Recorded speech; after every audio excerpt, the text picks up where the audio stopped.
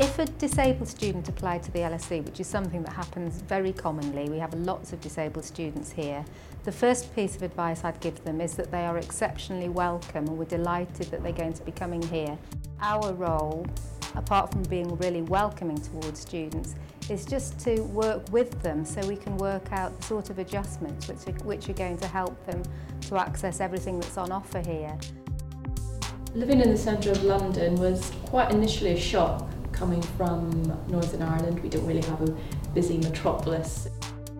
Social life for students at the LSE is great. Particularly there's so many different societies and they all organise different events. There's things that you can go to meet up with people with like-minded interests. As a part-time student, I find the LSE great because I have a lot more time to process things. I work alongside and I can go to public lectures, which I have time for on top of my classes. It's very academically rigorous and everybody's really enthusiastic, particularly at master's level. The professors are the people that are at the top of their field and at the forefront of the research that they're doing in that field. And the students are the people that are poised to become those people in the future. I'm here at LSE as a community service volunteer, which means that I'm here as a volunteer and I help in the Disability and Wellbeing Office. As a CSV, I sometimes take people to the airport or get them from the airport because they arrive new here in London, so it might be hard to get around here. As a student and a member of staff, you just have so much interaction with so many different types of people, culturally, just different mindsets.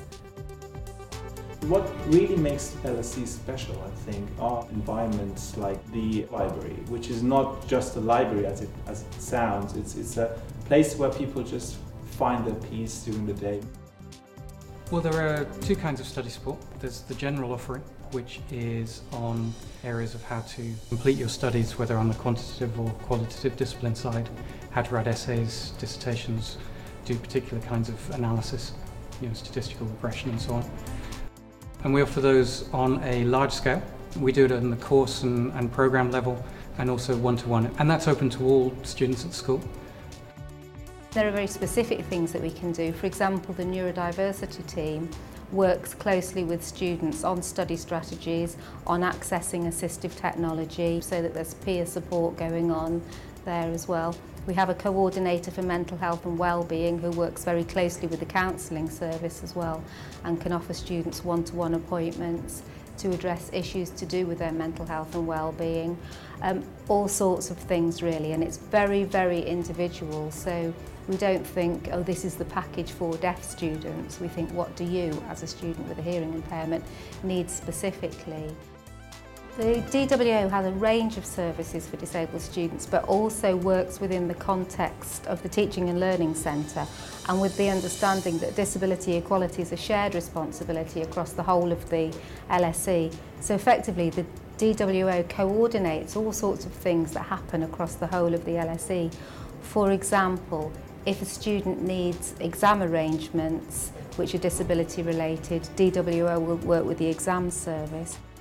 The LSE has been extremely helpful in all of the services that they offer for students that have mental health disabilities, in terms of counselling, in terms of the academic support, and in terms of the agreements that they will have with students. So they've been extremely helpful in providing me with very useful counselling and also with student support agreements that allow me to have more flexibility about the deadlines and about the exact parameters of the work that I'm expected to do for my studies.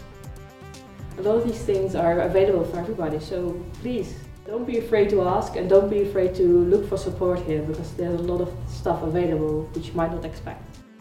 So just talk to us early, ask us any questions you like, talk to us as often as you like, and just to be proactive in that way so we can get things in place as quickly as possible.